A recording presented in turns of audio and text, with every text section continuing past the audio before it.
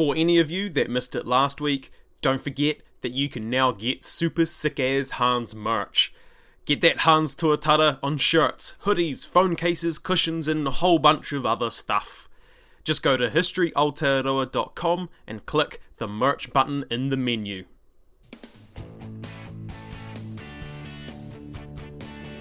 Kia ora, g'day, and welcome to the History of Aotearoa New Zealand, Episode 25, Industry of Flax. This podcast is supported by our amazing patrons. If you want to support Hans, go to patreon.com/historyaotaroa. Last time, we talked about the various items Māori were making using the technique of weaving, with a bit of a focus on the kakahu, cloak, an iconic piece of Māori attire. This time, we're going to follow a bit of a neat thread I found while researching this topic.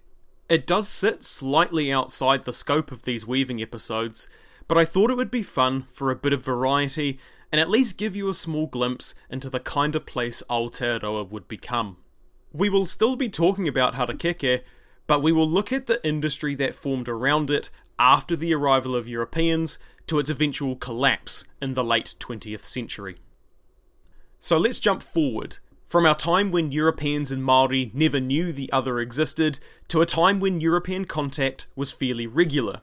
We're talking late 18th, early 19th centuries, where muka is a valuable trade item for both cultures.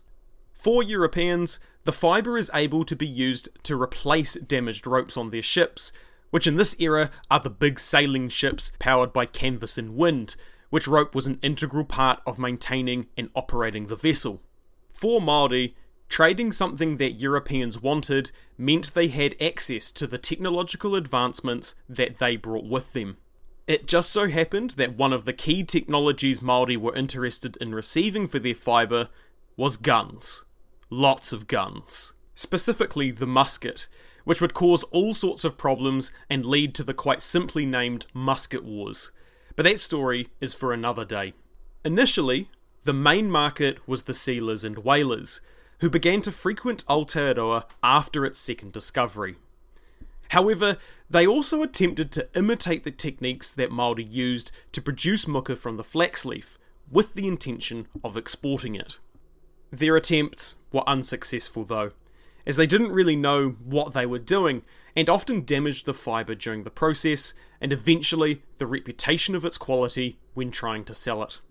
It actually wouldn't be until the 20th century when proper quality controls came in to ensure no one was making a crap product. By the 1820s and 30s, flax was being exported in larger and larger quantities to Australia and Britain, as well as being used by the new settlers for clothing, rope, sails, and sacking. That is, sacks for like potatoes and stuff, not like sacking a town. Low quality flax was also being sent to Britain during the 1830s to make paper that could last over 150 years. We know this because that very information was written on a piece of flax paper. Although it was a bit nasty to look at, being yellow-brown in colour and very coarse, its durability was quickly noted, and the paper was actually deemed suitable for making paper banknotes in 1865, but the Reserve Bank rejected the idea, which I think is a bit of a shame. Maybe it should make a comeback. Although this fairly amenable trading continued up until the 1850s, there was evidence to suggest that Māori were sometimes a bit reluctant to trade and were difficult to negotiate with, especially when it came to pricing. This has been put down to some other evidence that suggests Māori were expected to provide cheap labour and free information on how to process harakeke, something that they didn't seem too keen on sharing with their new neighbours. The flax trade also declined a fair amount post-1840, when the Treaty of Waitangi was signed, which would be a spark for a series of conflicts known as the New Zealand Wars or Land Wars, naturally causing everyone to be a bit less focused on trade. In saying that though, some historians suggest that trade declined for more complicated economic reasons that I don't really understand, so I won't get into them, and that the wars sparked the move to mechanisation, which would define the industry until its demise over 100 years later.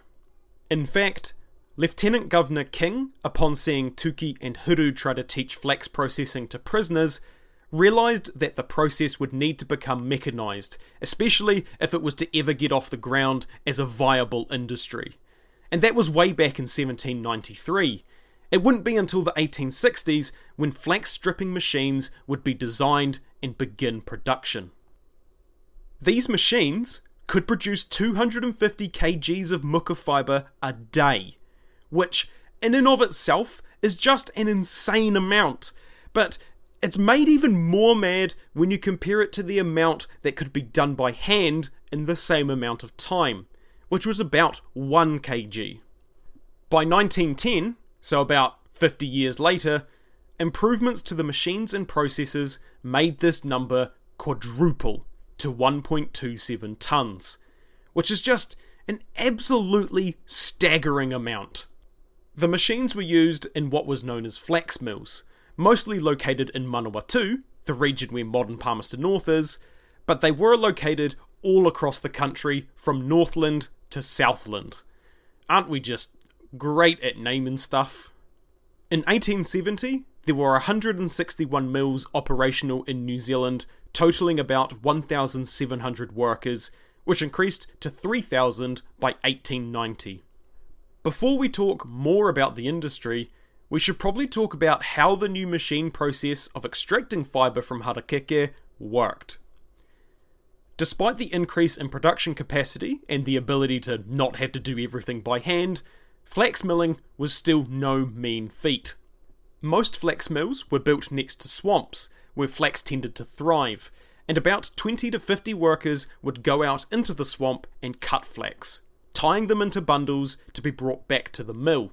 These quote-unquote flaxies, as they were known, were often Māori contractors, and a skilled flaxie could cut 3 tonnes of flax a day, with 8 to 9 tonnes of flax leaf required to make 1 tonne of fibre.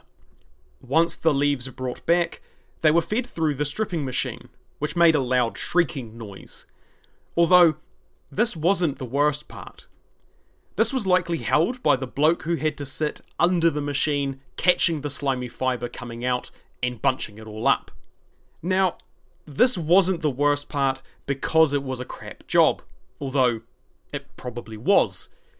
No, this was the worst part because the spot where the guy sat to catch the slimy stuff was called a quote-unquote glory hole. And I am not making that up. I really wish I was. Parents, I am sorry for having to make you explain that to your kids. Anyway, let's move on. The fibre that had been bunched up was then washed, dried, and bleached in a paddock for 10 days. After being taken out of the paddock, the fibre was run through a scooching machine, which would take off more material and remove water, refining it further so it could be packed into bales for local delivery or export overseas. A much more straightforward process than doing it by hand, but still just as grueling, and probably a lot louder than the hand method perfected by Māori. With these tough working conditions came unions, and a few famous Kiwis came out of these unions. The one you are most likely familiar with is Michael Joseph Savage, the head of the first Labour Party government and New Zealand's Prime Minister from 1935 to 1940, upon his death in office, but we probably know him better as the guy who gave Bob Semple his ministerial Office of Public Works, leading him to develop the world's greatest tank. Between 1901 and 1918, 5% of the principal exports in New Zealand were flax, which naturally made it a sizable chunk of the economy. 5% in fact. This did fluctuate though, depending on the conditions in the outside world. For example, wars tended to increase the need for flax, such as during the Spanish-American War, which decreased the availability of manila, a type of fibre also used for ropes, as well as unrest in Mexico, decreasing the availability of sisal, another fibrous plant for ropes. And of course, the First World War, which by the way, is when many of these flax mills were operated by those not fit for battle, that is, older men and teenage boys. By the 1920s, though, this booming industry was in decline. A little before this time, flax plants were being infected with yellow leaf disease, a bacteria-caused insect-borne disease which caused problems such as stunted growth and premature flowering. There were many attempts and strategies to curb the growing epidemic, such as flooding plantations, different cutting techniques, or growing resistant varieties, but they were met with mixed results. Adding to this the onslaught of the Great Depression, the New Zealand flax industry was sent into a death spiral. Part of what made the industry difficult to recover from a hit like that was the fact that it never really grew beyond small, family-owned mills into a large-scale industry that could take a share of the global market. A global market, I might add, that was saturated and had fibres circulating that everyone was more familiar with. One such flax mill was the Templeton Flax Mill, which originally opened in 1943 and closed in 1972, and has been owned by the same family right up until the present day. The reason I mention this particular mill is twofold. Firstly, because it's near Riverton, which is in my home province of Southland. But secondly, and more importantly, it is known as the Templeton Flax Mill Museum, the only flax mill museum in the country. Due to this, and its preservation of the original machines, the museum was granted Category 1 status by the New Zealand Historic Places Trust, now called Heritage New Zealand, which is a Crown entity funded by Te Manatu Taonga, the Ministry for Culture and Heritage, who basically ensure the survival of New Zealand's historic buildings. The best thing about the Templeton Museum, though, is that not only can you go and learn about how the machines work, you can see how the machines work. The museum actually still produces harakeke fibre, which are bought by weavers as well as overseas film companies. There was even a Taranaki vintage car restorer that used the offcuts for upholstery. Whoa!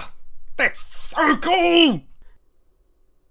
Anyway, adding to the problem of these family-owned enterprises was that they sold to middlemen who then sold the fibre to overseas merchants, naturally cutting into their margins. Even worse still, the product they were exporting was the raw fibre, meaning the actual manufacturing process into finished products was occurring in other countries, giving them the benefit of the most economically valuable part of the entire supply chain. Despite these issues, and their resulting death spiral, the flax industry lasted another half-century. So that begs the question of what kept it going. Well, it was mostly saved by government intervention, resulting in a switch in focus. In 1934, New Zealand Woolpack and Textiles Limited was formed, which was subsidised by the government. The idea behind this was to keep the industry afloat by transitioning from a focus on export of raw fibre to the manufacture and domestic sale of primarily wool packs, which are basically big sacks farmers put wool into. Other items were also manufactured, such as underfelt, baler twine, floor coverings, upholstery, and all sorts of other things. This was also combined with restriction on imports from overseas wool packs, and continued experimentation with different flax varieties. Some plantations in Wanganui and Taranaki may have existed to try and perform selective breeding to improve quality and yield, though it was apparently too much work and the swamp method of clearing out weeds and draining seemed to be more preferable. The restrictions and subsidies continued into World War II and beyond, helping keep the industry afloat until 1972, the year the Templeton Flax Mill closed. The restrictions were lifted and the subsidies ceased, with woolpack production ceasing with them. This was attributed to customers in Japan complaining that fibre from the wool packs contaminated the wool when it was shipped to them. Despite this, the industry still lived on, producing other products. But in 1973, New Zealand Woolpack and Textiles Limited was taken over by Stevens Brenmer, a major carpet producer. Stevens Brenmer phased out most flax-based products until the company was acquired by Feltex New Zealand in 1980. Eventually, the right to manufacture and sell felt, one of the last products to ever be made of commercial flax, was sold to another group, Bonded Felts Limited, whose headquarters were destroyed by fire in 1985, which effectively ended the New Zealand flax industry. That is, I guess you could say, a brief overview of the timeline of the industry. And there have been many ideas as to why New Zealand flax never really took off. Some we have already mentioned are that the Reserve Bank never took it up to make banknotes, the nature of the saturated worldwide market, the fact the industry never was terribly cohesive locally and didn't innovate much in terms of plants, plus of course disease and the Great Depression. Other more specific factors that historians have also put out that may have contributed is the colonial idea that New Zealand was subordinate to her mother country, Britain, with British lawmakers favouring British manufacturers over colonial ones. This was seen all over the world, not just here in New Zealand, with Britain at one point requiring colonies to send their exported goods direct to them, before they could go to their intended destination so that they could clip the ticket. All of these factors also led to the death of a similar industry, Indian jute, in 1894. To almost illustrate this, New Zealand flax was actually sent to Britain numerous times to try establish the industry there during and after World War I. This was spearheaded by the Royal Botanic Gardens Kew in conjunction with other groups, and met with a variety of success and failure, the failures mostly occurring in Scotland and Ireland. Although the industry lasted over 150 years, warning signs could have been seen as early as 1828. You see, the British Navy at the time had been considering using harakeke fibre for ropes. As you might imagine, this would have been huge. Although harakeke would hardly be the sole source of fibre used, His Majesty's Navy was massive. The most massive in the world, in fact. They were the largest end user of the product at the time, so it came as a massive blow in 1828 when they rejected harakeke as a source of fibre, on the grounds that it was expensive to cultivate, there was uncertainty through bad crops, and availability of more familiar fibres. Problems we have seen come up elsewhere in this episode. This was done in spite of the fact that the same complaints could be made of other products, especially since the distance, a key factor in the expense equation, had not been an issue for the meat, wool and dairy industries, which became cornerstones of the New Zealand economy. There was also the option of using muka prepared by Māori, which was of much higher quality than that of machine-made fibre. However, as we have mentioned, it was slow to produce, being made by hand, and Māori had their own concerns regarding trade, especially as most of the iwi that controlled said trade were in Northland, resulting in conflict between iwi for more control of that trade. In fact, instead of harakeke and muka, food was actually a major source of income for Māori, provisioning the ships of early European explorers to Aotearoa. I hope you have enjoyed this look into the New Zealand flax industry, from its beginnings as trade between two peoples, to industrialisation, rise, and decline. I also hope you have enjoyed our look into Māori weaving in general, as this is our last episode on it. These last few episodes have been awesome to research and write, so I hope you have learned at least one cool new fact to tell your mates. We can't keep looking backwards though. We got to look forwards, which I realise is super ironic, given this is a history podcast. Anyway, you're probably wondering what's on the horizon. Well, given it's the end of 2019 when I'm recording this, this will be our last history-focused episode of the year. That doesn't mean you won't get any Hans for the next couple of months. It just means we won't start our next topic until next year. That topic will be a big one, covering at least 4 episodes, and will be a rather personal one for a lot of people. So I don't want to split it up with some of the other episodes planned for the rest of the year. The topic, if you are wondering, will all be about tā moko, the famous art of Māori tattooing. Next time though, we return to more exploits of our favourite trickster demigod, Maui, and how he pulled up to Ika Maui and got shipwrecked in the process, creating what we now know today in English as the North, South and Stewart Islands. If you want to send me feedback, ask a question, suggest a topic, or just have a chinwag, you can reach me through email at historyaotaroa@gmail.com or Twitter at historyaotaroa or Facebook at History Aotearoa New Zealand Podcast. Aotearoa spelt Aotearoa. This podcast is a one-man band. If you enjoy listening to me talk history, you can support us through Patreon, buy merch, or rate us on iTunes or your preferred podcast platform. It means a lot and helps us grow, spreading the story of Aotearoa New Zealand. As always, haere tu atu, hoki tu mai, see you next time.